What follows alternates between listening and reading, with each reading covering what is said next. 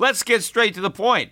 You want to grow your portfolio to deal with the rising cost of inflation, to pay off your debt or your mortgage, pretty much anything standing in the way of you and financial freedom, right? Well, with Yahoo Finance, you can get access to the news, data, and tools that you need in order to help you reach that financial freedom. And when it comes to your financial future, you think you've done it all. You've saved, you've researched, you've invested all that you can. And now you need to take those investments to the next level by using what every financial great uses. Yahoo Finance. For more than 25 years, Yahoo Finance has been the brand behind every great investor. They're the #1 finance destination, producing a holistic look at the financial news cycle, including breaking news, original perspectives, analyst ratings, independent research, customizable charts, and so much more. For comprehensive financial news and analysis, visit the brand behind every great investor, yahoofinance.com, the #1 financial destination. That's yahoofinance.com. You know how to book flights and hotels. All you're missing is a tool to plan the travel experiences you'll have once you arrive. That's why you need Viator. Book guided tours, excursions, and more in one place. There are over 300,000 travel experiences to choose from, so you can find something for everyone. And Viator offers free cancellation and 24/7 customer support for worry-free travel. Download the Viator app now and use code Viator10 for 10% off your first booking in the app. Find travel experiences for you. Do more with Viator.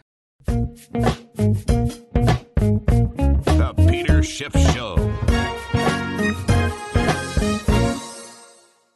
I'd like to thank Ladder for supporting today's podcast. Ladder makes it fast and easy to get affordable term life insurance without leaving your home. Just go to ladder.com/gold today to see if you're instantly approved.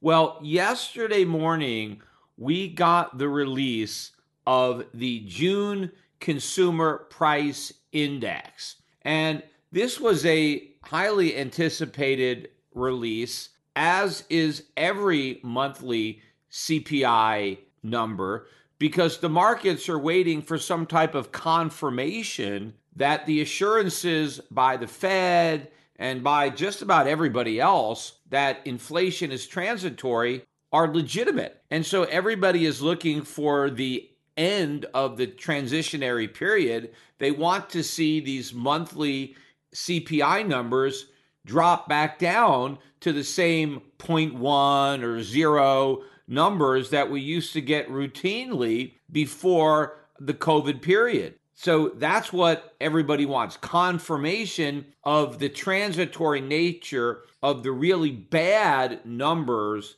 that have been coming out. And in fact, the first 5 numbers that we got for the first 5 months of the year 2021, every single number was hotter than estimates, meaning that each monthly's increase was a bigger increase than what everybody had expected. And in fact, the numbers have been so bad that even the Federal Reserve was forced to admit that even though they still believe that inflation is transitory, the transitory inflation that we have is actually more than they thought. So the numbers are bigger than what the Fed had estimated, and they've even been forced to acknowledge that the length of the transitory period is going to be longer than they originally thought, but they're still clinging to their forecast that it is transitory, even if the bump in inflation is higher than they thought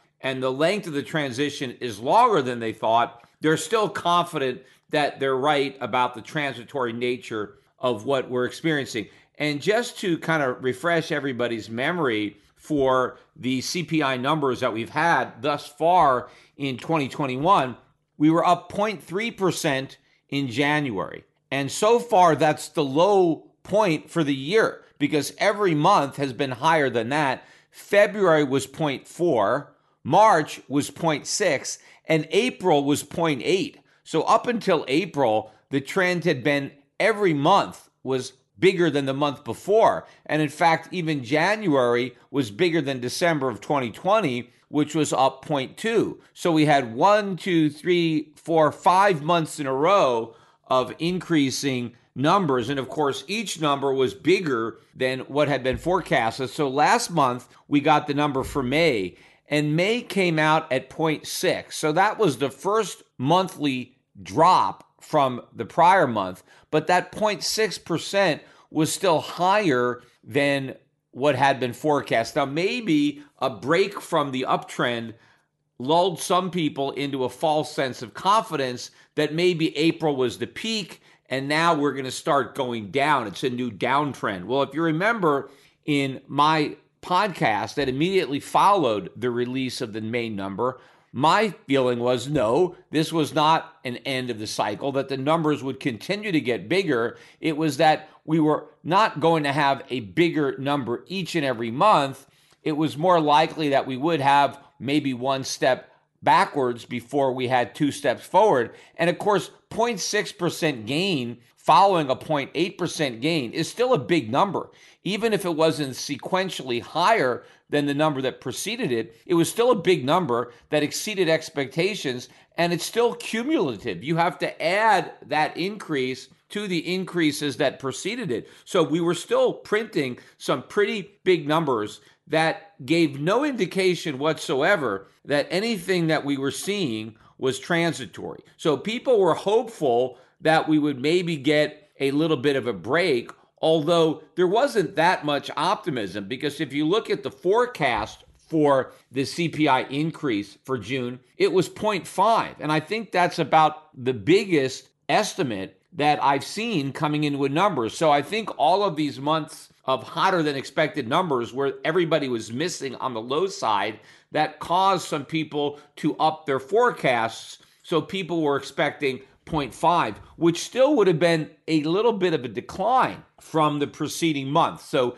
the expectation was that trend would continue. Well, once again, the expectations were confounded by the data and by reality, because prices ended up rising by 0.9% for the month. So this not only beat the estimate, but it beat the high end of the range of the estimates, which went from a low of 0.4 to a high of 0.6. So 50% above the high end of the estimate, almost double the actual estimate. It was the hottest month of the year. So no indication that the transitory period is coming to an end when we just hit a new high for month-over-month CPI increases in the most recent month of June. In fact, the June number in and of itself is so big that it is the biggest monthly gain in the CPI in 13 years. You got to go back to mid-2008, summer of 2008, to see a spike that high. But of course, this was just before the 2008 financial crisis sent commodity prices crashing, oil prices crashing, the dollar spiraling. So that's what saved us from inflation running out of control. We caught a break and had the 2008 financial crisis. Now, I don't think we're going to get that lucky again. We don't have a repeat of that crisis around the corner. Meanwhile, if you look at where commodities are in the cycle, you look at where oil in particular is, we're not even close to where we were summer of 2008. We have so much more upside. And also in the summer of 2008, the US dollar was at an all-time record low. And so a rally was overdue from that extreme oversold situation and an all-time record low. Well, right now, the dollar index is well above where it was in the summer of '08, and it still has a long way to fall to get back down to those levels. So in other words,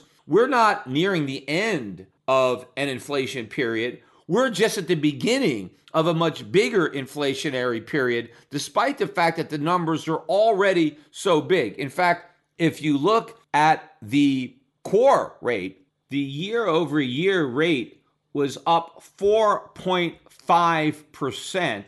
That was the biggest year-over-year rise in 30 years. And on a monthly basis, core CPI came out at up 0.9, matching the headline number, and again, almost double the estimate of 0.5%. The range for the core, which excludes food and energy, was up anywhere from 0.3 to 0.5, and again, we're up 0.9. The year-over-year headline increase, which was expected to come in at 5%, that came in at up 5.4%. I'm not sure the last time we had a year over year rise that big, but I did do a little research on goods prices, because one of the reasons that the CPI isn't even worse is because the gain in service prices is not as bad as the gain in goods prices, because more and more of the goods are imported, and therefore they're being hit even harder by a lot of these inflationary factors. Goods prices year over year are up 8.7%.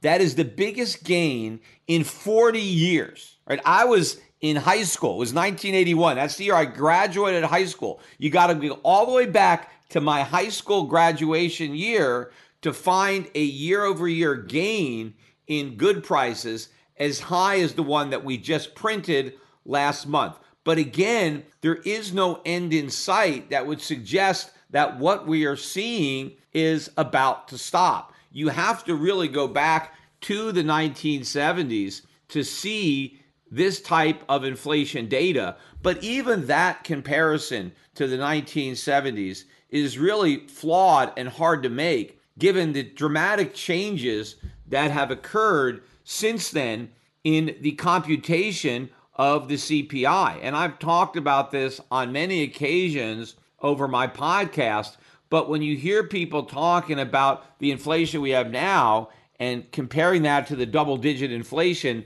that we had during the 1970s, as if it's still not that bad, it is that bad. In fact, it may even be worse. Look, even if you take the government's numbers, right, the numbers that we already have year to date, for the first 6 months of the year, consumer prices are up 3.7%. That's almost double the 2% target that we're supposed to have an entire year, and we did it in 6 months. If you annualize the first 6 months of the year and just assume that we have another 6 months that is identical to the first 6 months, that's going to give you a 7.5% increase in consumer prices for 2021. That is pretty big. I mean, maybe it's not double digit, but it's not too far away. But also, one of the factors that really should be of a major concern is that the owner's equivalent rent, which is, I think, a full third of the CPI, owner's equivalent rent is not up that much. Yeah, it was up 0.3% month over month, but on a year over year basis, I don't have the numbers in front of me, but I think it's maybe 2 to 3% is what is being counted as owner's equivalent rent, which is the biggest component of housing, which is really the biggest part of the CPI.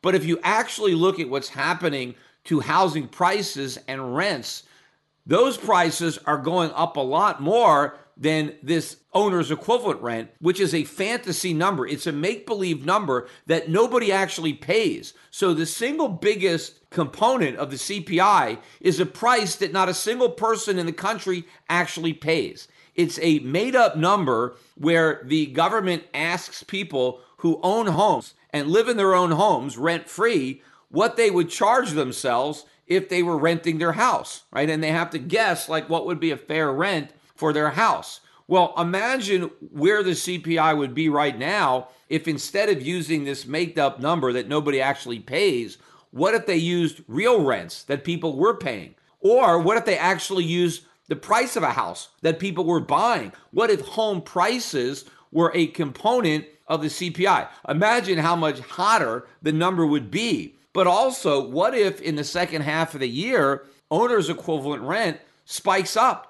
Because maybe the people who own houses start to realize that if they did rent out their house, it would be for a much higher price than they were thinking, a year earlier. Maybe you're going to see some catch up in the owner's equivalent rent in the second half of the year to kind of get closer to what's going on in the real world with rent and prices. So the second half of the year could be quite a bit hotter than the first half of the year. Also, I've mentioned this before, but I think a lot of companies have been reluctant to pass on these higher costs. Now, some of the companies have found ways to get the customer to spend more money without actually officially raising prices. I talked about that on an earlier podcast where restaurants are requiring minimums now per person. If you come to the restaurant, you have to spend a minimum amount of money. And if you don't, they're just going to add the difference between what you spent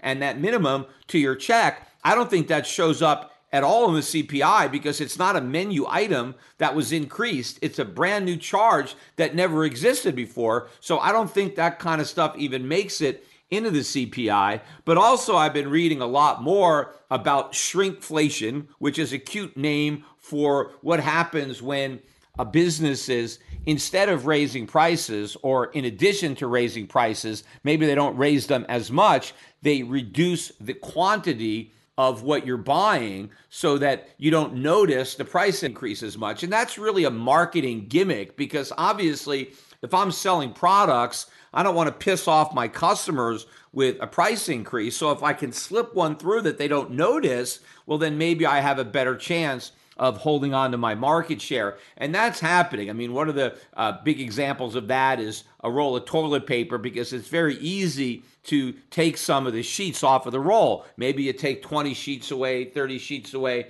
And so, there's so many sheets there, who's really going to know? But gradually these rolls of toilet paper keep getting skinnier and skinnier. And, but there's a point where you have to stop. I mean, they can't get down to the point where they're selling toilet paper by the sheet. I mean, that would be ridiculous. And also there's a point where the packaging costs become too big a factor. Like you can look at cereal boxes. They're notorious. They keep on reducing the amount of cereal in the box. In fact, I read an article just recently that one of these companies, at the same time, they actually put fewer flakes of cereal in the box. They actually had the nerve to make the box a little bit bigger. So they made the box taller, but they put even fewer cereal flakes inside this larger box, really trying to fool the consumer. But there's a limit. I mean, you can't have this gigantic box with like one serving of cereal in it because you get into the point where the cardboard in the box and all the other materials to make the box becomes too big a cost component for the cereal. I mean, you need to spread out the cost of the packaging with the content. So at some point, companies, they run out of wiggle room to do that, and they have to just increase prices. And I'm not really sure how much of this shrinkflation makes it into this highly manipulated CPI.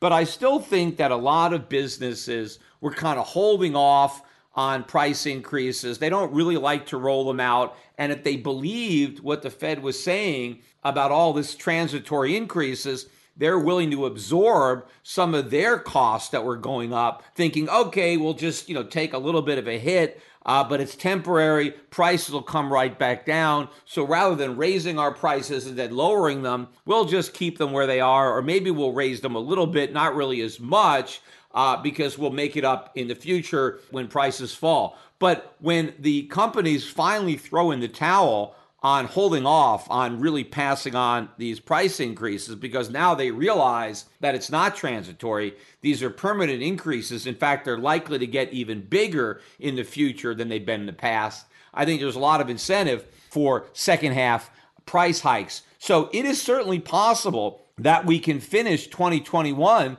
with 10% CPI, which would rank it as bad as any of the years that we had during the 1970s, except 10% in 2021 is not 10% in 1971 or 1979, because this is not your grandfather's CPI. This is a completely different CPI that is completely rigged and reverse engineered. If we actually have 10% inflation, if we measured prices the way we did back in the 1970s, it'd probably be 15 or maybe 20% inflation. You know how to book flights and hotels. All you're missing is a tool to plan the travel experiences you'll have once you arrive. That's why you need Viator. Book guided tours, excursions, and more in one place. There are over 300,000 travel experiences to choose from, so you can find something for everyone. And Viator offers free cancellation and 24/7 customer support for worry-free travel. Download the Viator app now and use code Viator10 for 10% off your first booking in the app. Find travel experiences for you. Do more with Viator. Traffic jams, tailgating, pile-ups. Ugh, the joys of driving. How could it get worse? The federal government wants to have a say in what you drive. That's right.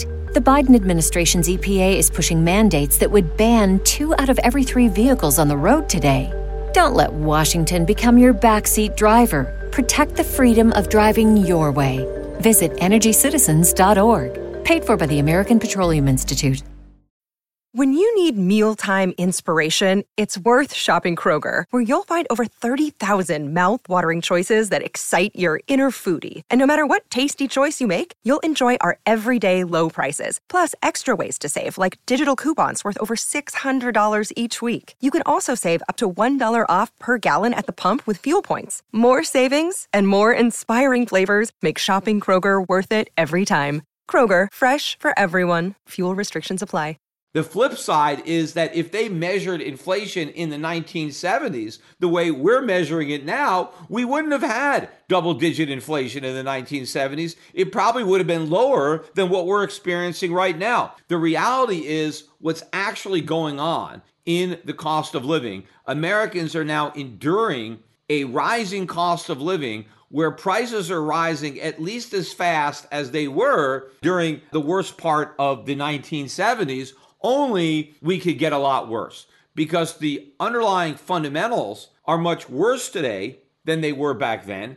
And the ability of the Federal Reserve to do something about inflation is substantially reduced from the position that we were in back in the days of Paul Volcker and Ronald Reagan. And that's the one thing that the markets still don't seem to appreciate. Because again, if you look at the reaction to these much hotter than expected inflation numbers, the reaction that everybody would naturally expect to follow if inflation is worse than you thought, right? If the dollar is losing purchasing power faster than you thought, the knee-jerk reaction that would make logical sense given those facts is that, oh, you would sell your dollars, right? Oh, the dollars are losing value faster than you thought. There's more inflation than you expected. So get rid of your dollars, right? You want to sell dollars. Oh, and you want to buy gold. Gold is an inflation hedge. Well, there's more inflation than you thought. So there's even greater need of a hedge than there was before. So investors should be willing to pay even more for an ounce of gold when there's even more inflation than they expected, right? So that's what you would assume. Gold would go up, the dollar would go down, but the reverse happened almost immediately. As soon as the number came out, worse than expected, gold sold off about $10 immediately. I mean, instantaneously. It went from about up $8 because gold was a little higher before the number, and then it went down about $2. I mean, not a huge move in the scheme of things, but the point is what traders did. How did they react to this worse than expected news on inflation? They sold an inflation hedge. At the same time, they went in and bought dollars. The dollar index was around flat, and it spiked up to around plus 0.4, plus 0.5 immediately. All the traders wanted to buy the very currency that was losing value much faster than everybody thought. The opposite of what you would expect, unless you, again, understand the dynamic here. And I've explained it on this podcast before. It has to do with what traders expect the Fed to do in reaction to these numbers. Because everybody believes the Fed is honest in their view that inflation is transitory, to the extent that there is evidence that suggests that it's not transitory, the markets expect the Fed to change its policy and to adopt a tighter monetary policy in response to this unexpected pickup in inflation, some evidence that maybe it's not transitory. And so the Fed is then going to raise rates sooner than the markets expect. It's going to taper its asset purchase program sooner than the markets expect. So this corresponds to tighter monetary policy. Well, what does tighter monetary policy mean to currency traders? It means you buy the dollar, right? That's what they program into their algorithms. Hey, if data comes out that's stronger than expected, that may lead to a tighter Fed, well, then we want to buy the dollar because the dollar benefits from higher interest rates. That is the data going into these programs. The same thing with gold. Anything that would make the Fed tighten policy is a negative for gold. So you see higher than expected inflation. aha, that means the Fed is going to be tighter than we thought, and that's negative for gold, so we have to sell it. But this is a crazy way to look at things because people are looking at these events in isolation and not really extrapolating or looking at the big picture as to whether or not it's even possible for the Fed to do this, which it is not. That is why I've said that the Federal Reserve does not actually think inflation is transitory. I think it knows that it's not transitory. It just knows not to admit that because it also knows that it can't do anything about it. So the Fed is not going to be surprised by these bad numbers. I think it expects them. The market is going to be surprised when the Fed does nothing about it, when the Fed has to come up with another way to justify and make excuses for why they're not doing anything because they can't. If the Fed could actually do something about inflation, they would have already done it. If they could have nipped it in the bud, they would have done it. The reason they haven't done it is because they can't. And because they can't fight inflation, that's why they have to pretend that it's transitory. Because if they could fight it, now is the time to do it. Don't wait for it to get bigger. Don't wait for inflation to get stronger to try to take it on. You want to nip it in the bud while it's still a little baby, right? When it gets to be this gigantic monster, which is where it's going to be. I mean, think about how high inflation will actually be by the time the Fed finally admits that it's not transitory. And then by the time the Fed actually raises rates to do something about it, because the Fed has already said that they're not going to surprise the markets with a rate hike. To the point that they decide that there's going to be a rate hike, they're going to give us plenty of advance warning. In fact, they're not even going to taper their asset purchases until they've given us enough time in advance to prepare for it. So you have to have all these inflation numbers come out month after month after month to the point where the Fed says, okay, we were wrong. Inflation is not transitory. It's here to stay and it's going to get worse. But now they have to wait even longer before they do something about it, because before they do something about it, they have to tell us in advance that they're going to do something about it to give everybody a chance to prepare for it. So by the time they actually get around to implementing the tightening policies that they've prepared us for, where is inflation going to be? You know, if it's already almost 10% a year, I mean, it could be 15%, 20% a year by the time the Fed gets around to raising interest rates to fight it. Now, if the Fed is still at zero, right, and you got 10% inflation, let alone 20% inflation, what are you going to do? I mean, does it matter to inflation if you go from 0% to 0.5% or 1%? No, it doesn't matter at all. Does it matter to the markets? If inflation is 10% and you're at zero, real rates are negative 10%. Does it matter to the price of gold if real rates go from negative 10 to negative 9? Doesn't matter at all. And are you going to slow down 10% inflation with negative 9% real interest rates? You're not even going to come close. Look, the only way you can really slow down 10% inflation is to get out in front of it. If you have to make real yields positive in a world where inflation is 10%, where do nominal rates have to go? 12%, something like that? Well, there is no way that the Fed could get anywhere near there, given the level of debt, given the short-term nature of all the debt, and how when interest rates go up, it doesn't just impact the money we're borrowing today, but it impacts all the money we've borrowed in the past, because all that debt keeps rolling over, and now we have to refinance it at this new higher rate, which nobody can afford. So the Fed is all bark and no bite when it comes to inflation. So why don't traders understand this? They keep thinking, oh, the Fed is going to raise rates every time inflation is worse than expected. Well, we've now had 6 consecutive months of inflation being worse than expected. The Fed hasn't done anything about it. The Fed is continuing to print money. It's continuing QE, hasn't tapered anything, hasn't done anything. You know, it's like the boy who cries wolf. I mean, the Fed keeps crying wolf, and all the villagers, you know, the bond traders and the gold traders, they keep on running.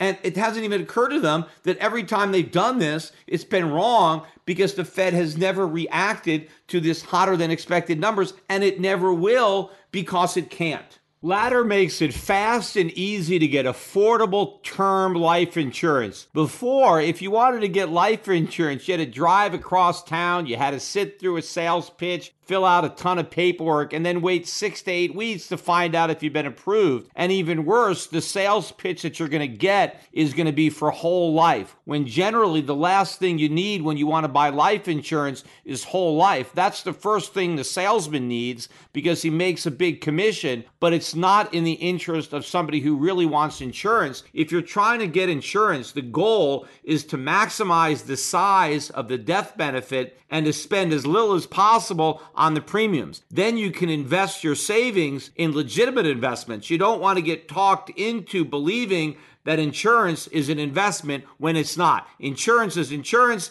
and investing is a whole different animal. But now with Ladder, you can get life insurance without leaving your home. When you apply for up to $3 million of coverage, it's all taken care of digitally. There's no doctors, no needles, and no paperwork. If you're between the ages of 20 and 60 and you're looking for term life insurance coverage, Ladder makes it quick and easy. So just go to ladderlife.com/gold today to see if you're instantly approved. That's ladderlife.com/gold, LADDER life.com/gold to see if you're instantly approved.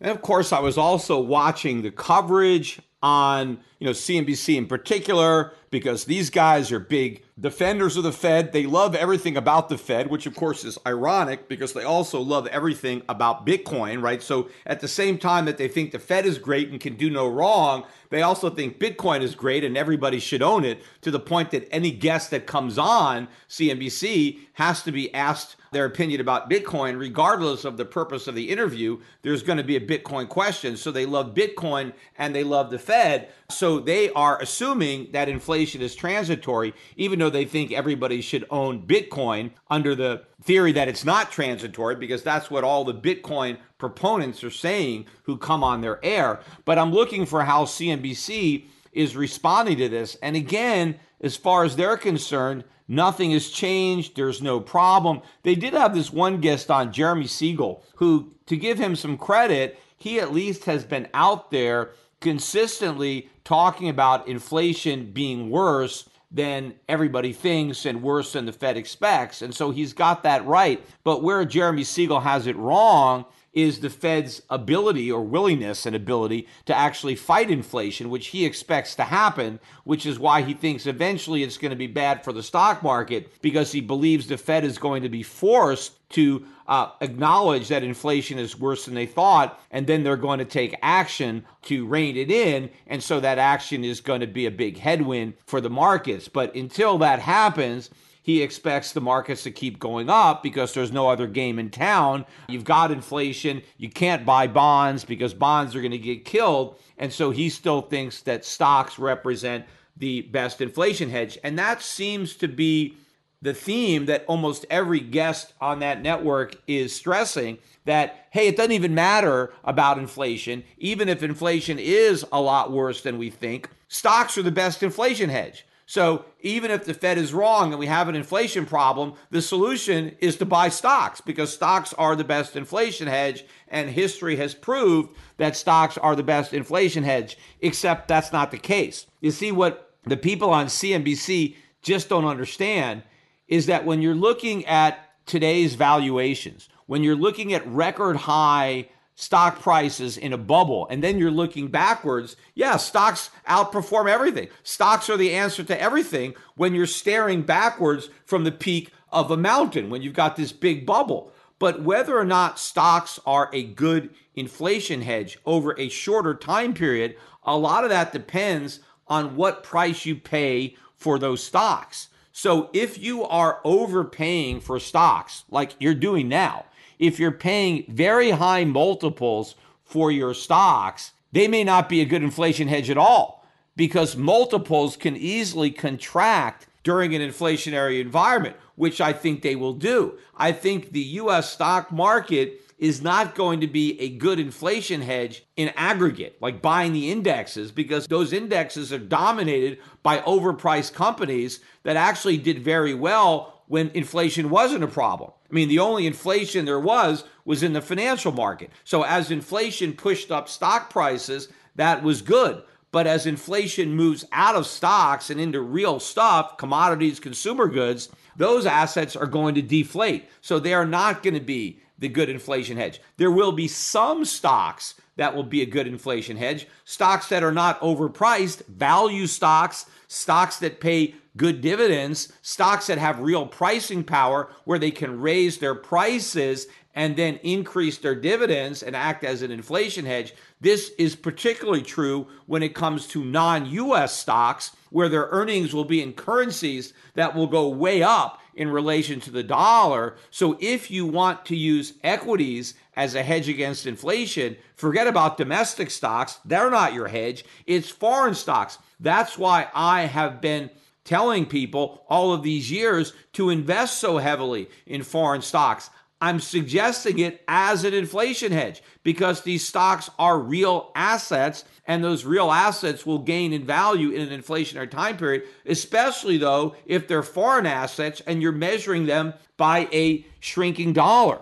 But you know what a lot of other people don't seem to get when it comes to inflation and how it impacts stocks, one of the main ways that stocks benefit from inflation is because the debt that they have on their balance sheet gets wiped out. Because most companies, their capital structure includes equity that the common shareholders have and debt that the bondholders have. Well, if there's a lot of inflation, the bondholders get screwed and their equity is really transferred to the common stockholders who get to repay that debt with inflated money. So if you own stock in a company that has good earnings and can raise their prices during an inflationary period, and then it's easier to repay their debt, that is a good hedge against inflation because you benefit as a debtor. You own stock in a company, and now more of the real value of that company as a result of inflation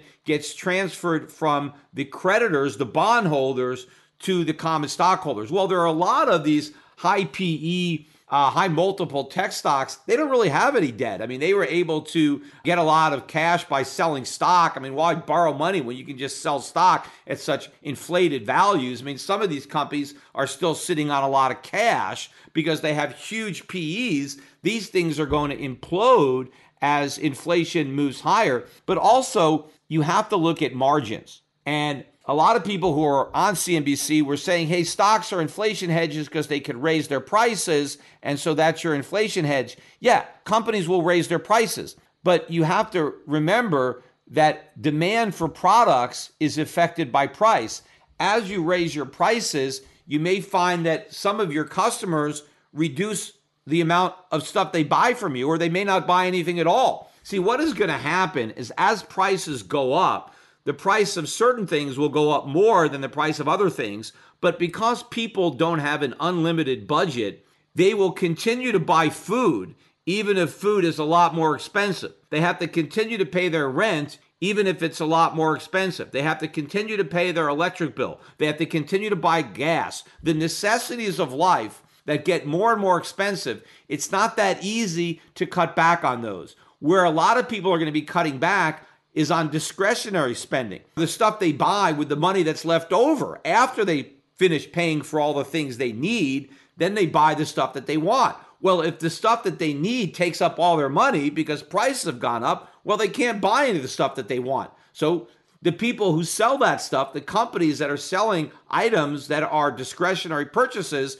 they think they could just raise their prices. They can't. They may not even be able to sell their goods even if they keep their prices the same, even if they cut their prices. So just because there's inflation doesn't mean you can raise your prices and still maintain your profitability. And also, I think for a lot of companies, the cost of their inputs is going to be rising more than what they're able to charge their customers. Yes, some companies will be able to fully recoup their higher costs. And again, those are the companies that are selling consumers items that they need and that they have to buy them. And if the price goes up, well, they just have to cut back on some other form of spending to afford it. But if you are selling these discretionary items and your cost of producing those items and distributing those items is going up, you may not be able to fully offset those increases with price increases without really eating into your sales and ultimately making less money. So I think what a lot of these companies are going to have to do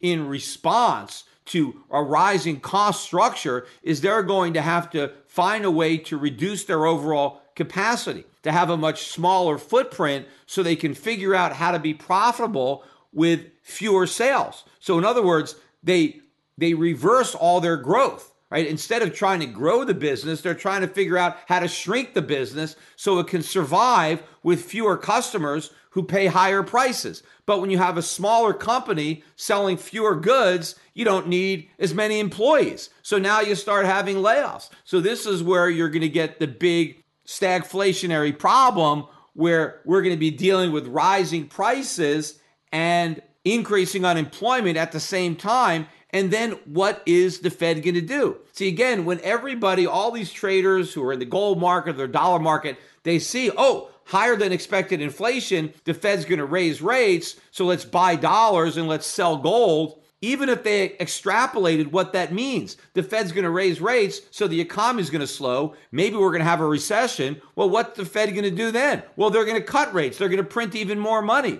So the result of tightening now is easing later. Except I don't think there's going to be a big gap now. I mean, I think the period between the first tightening and the first easing is going to be condensed, given the fact that the economy is so highly leveraged. So to the extent that the Fed actually tries to fight inflation, they end up creating even more because the minute they try to fight it, they bring on a recession. And now they want to fight that, and they fight that by creating more inflation. So once you understand the outcome, regardless of what you expect the Fed to do, you should be selling dollars and buying gold. In fact, more proof that inflation isn't a bonanza for corporate America because they can raise prices and recover the loss was provided by the producer price numbers that were released earlier this morning, which were actually worse than the consumer price numbers that were released yesterday. Again, just like with consumer prices,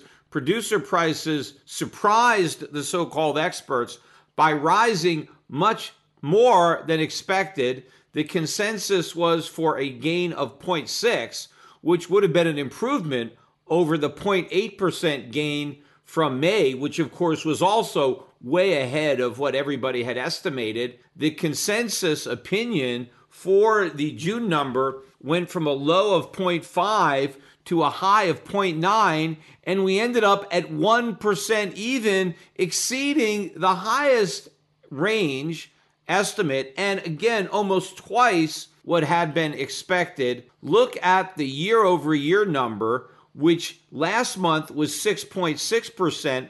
This month, it came in at 7.3%. This is the biggest year-over-year gain in the producer price index in the history of this index, which actually only goes back to 2010. I'm not really sure what they were using before 2010. So this is a record high, but the record only dates back 11 years. But if you want to find a year where the consumer price index was up by 7.3% year over year, you have to go all the way back to 1982. So the tail end of the inflationary period of the 1970s to find something like that in the consumer price index. But again, of course, these numbers, as I said earlier, have been highly rigged to understate the rate to which prices are going up. But the more significant factor here is when you compare these increases to the consumer price index. Even on a month-over-month basis, the number is stronger, but it's bigger on year over year because the year over year increase in consumer prices was 5.4%, but producers saw their prices go up 7.3%, or their costs. So there's a big delta there. Businesses are being hit with much bigger increases in their costs than what they're passing on to their customers in the form of higher prices, which is what I said earlier in the podcast. Companies have been reluctant to pass on these higher costs, even though they're absorbing them. Well, I think their reluctance is going to change in the back half of the year as it becomes more and more apparent that these are permanent increases, not transitory. And so to maintain profitability, businesses are going to have to raise prices. In fact, even if you look at the core number year over year is up 5.6% for producers. It's only up 4.5% for consumers. So even in the core, when you strip out food and energy, businesses are really eating these costs. Well, they're not going to eat them much longer. They have a difficult choice to make, right? They can keep absorbing the losses and watch their profits tank, or they can try to salvage their profits by increasing their prices. But the risk there is their profits tank even if they raise their prices. Because when they raise their prices, they're not going to sell as much stuff because the customers don't have as much money to buy the stuff. Because wages are not rising as much as prices, especially if higher inflation, higher real prices causes consumers to reduce their real spending. As they're spending more on necessities, they spend less on luxuries or discretionary items. Now people lose their jobs. And when people lose their jobs, they have no way of keeping pace with inflation because generally your unemployment benefits don't even come close to recovering all of your lost wages. So yes, some people will see higher wages, the ones that don't lose their jobs, but the ones that are put out of work by inflation will see their wages reduced to zero, and then they're going to be relying on government money. And where does the government get the money? It prints it, and so there's even more inflation, driving prices even higher for those that still have jobs and making it more likely that some of the people who've managed to keep their jobs will lose them. So this is all bad news. And despite all this, though, despite this bad news for businesses that shows that their costs are rising faster than the prices they charge for the goods they're producing, stocks are all up. In fact, as I am recording this podcast, the S&P 500 is now in record territory. The Dow Jones and NASDAQ are up. They're not quite at record highs, but they're on the verge of record highs. So nobody cares. None of this is bad news. Nobody is worried about inflation. Nobody is worrying about the impact that inflation will exert on compressing margins and profits. Nobody is worried about the downturn in the economy that might result from higher prices or more unemployment. The one thing that is happening that's a bit different, though, than yesterday is that we're seeing weakness in the U.S. dollar. The dollar index has almost surrendered all of yesterday's gains, not quite, and gold has certainly recouped more than all of yesterday's losses. In fact, gold didn't lose much yesterday. It may have even been up a couple of bucks. I forget. But as I'm recording this now on Wednesday morning, gold's up almost $20, about $18.25. This is the highest we've been since bottoming out. Silver up better than 40 cents, 26.38 is the last price. So gold and silver reacting the way they should to worse than expected inflation news. But again, they're not really reacting the way they should. The direction is right. It's just that the size of the move is wrong. There should be a much bigger move up in the price of both gold and silver in the face of these horrific inflation numbers, both at the consumer and producer level, that show that what we are experiencing is not transitory, and it's not good for stocks because their prices are rising faster than the prices they're charging their customers. It's bad news all around, but the market is ignoring it. In fact, look at what's happening to oil prices. As I speak, oil is off about 20 cents, but we're still above $75 a barrel. But more significantly was yesterday's close. The price of oil yesterday had its highest closing price of the year, which means it had its highest closing price of about 7 years.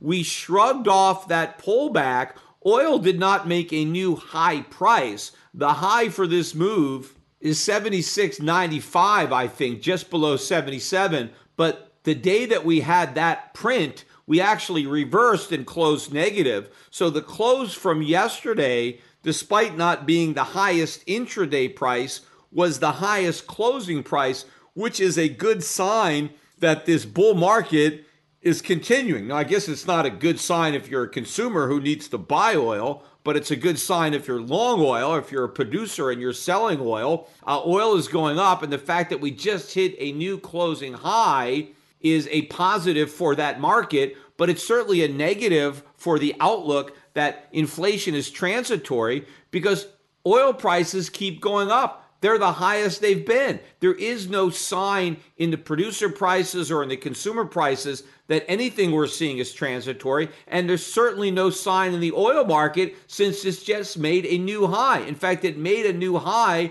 yesterday on the very day when everybody was so convinced that inflation wasn't a problem that they bought the dollar and they sold gold, even though oil was surging to a new high close, which is not only showing that we have an inflation problem now, but that the inflation problem is going to persist as companies that are now using energy as an ingredient, as an input in the production chain are now going to have to pass on those higher costs to their customers. And of course, their customers are also confronted with their own higher energy costs. All of this spells stagflation, and this is perfect environment for foreign stocks, for emerging markets, for gold. It's just that most people haven't put the pieces of this puzzle together yet. Well, I've already put them together. I've been describing this outcome for years, and now we're experiencing it. Most people, though, are still too clueless to understand it, but it makes perfect sense. The pieces of the puzzle are falling right into place, and because we anticipated all of this, we are prepared for it. It all makes sense. And if you're not prepared, again, I encourage everybody, load up on gold and silver. Give us a call at shiftgold.com or go to the website and get the phone number. Buy yourself some gold and silver before sleeping investors wake up to this reality. Get more money out of U.S. stocks, sell into these record highs, get rid of your overpriced U.S. stocks that are not going to be a good inflation hedge, get rid of your U.S. bonds and all dollar-denominated debt, and get into undervalued foreign stocks that pay good dividends, that will be a good inflation hedge, overweight resources, and those companies that are really able to have the pricing power in an inflationary environment. You got to make sure your dividend income is coming from non-US dollar sources, and make sure you really have a lot of exposure to the mining sector. We've got that in all of our strategies. So go to Europe Pacific Capital. The website is europac.com for Europe Pacific Capital, and for Europe Pacific Asset Management, for those of you who are living outside the United States, contact us there. epacfunds.com is the website. I don't really know how the market is going to completely play out in the aftermath of this inflation data. I mean, I'm recording this podcast very early in the trading day. The market actually just opened about 10, 15 minutes ago, and I'm completing the podcast. But I will have more to say on how the markets completely played out and how everything unfolded later on in the day and for the rest of the week when I do my next podcast, which as of now, I'm not planning to release until Saturday.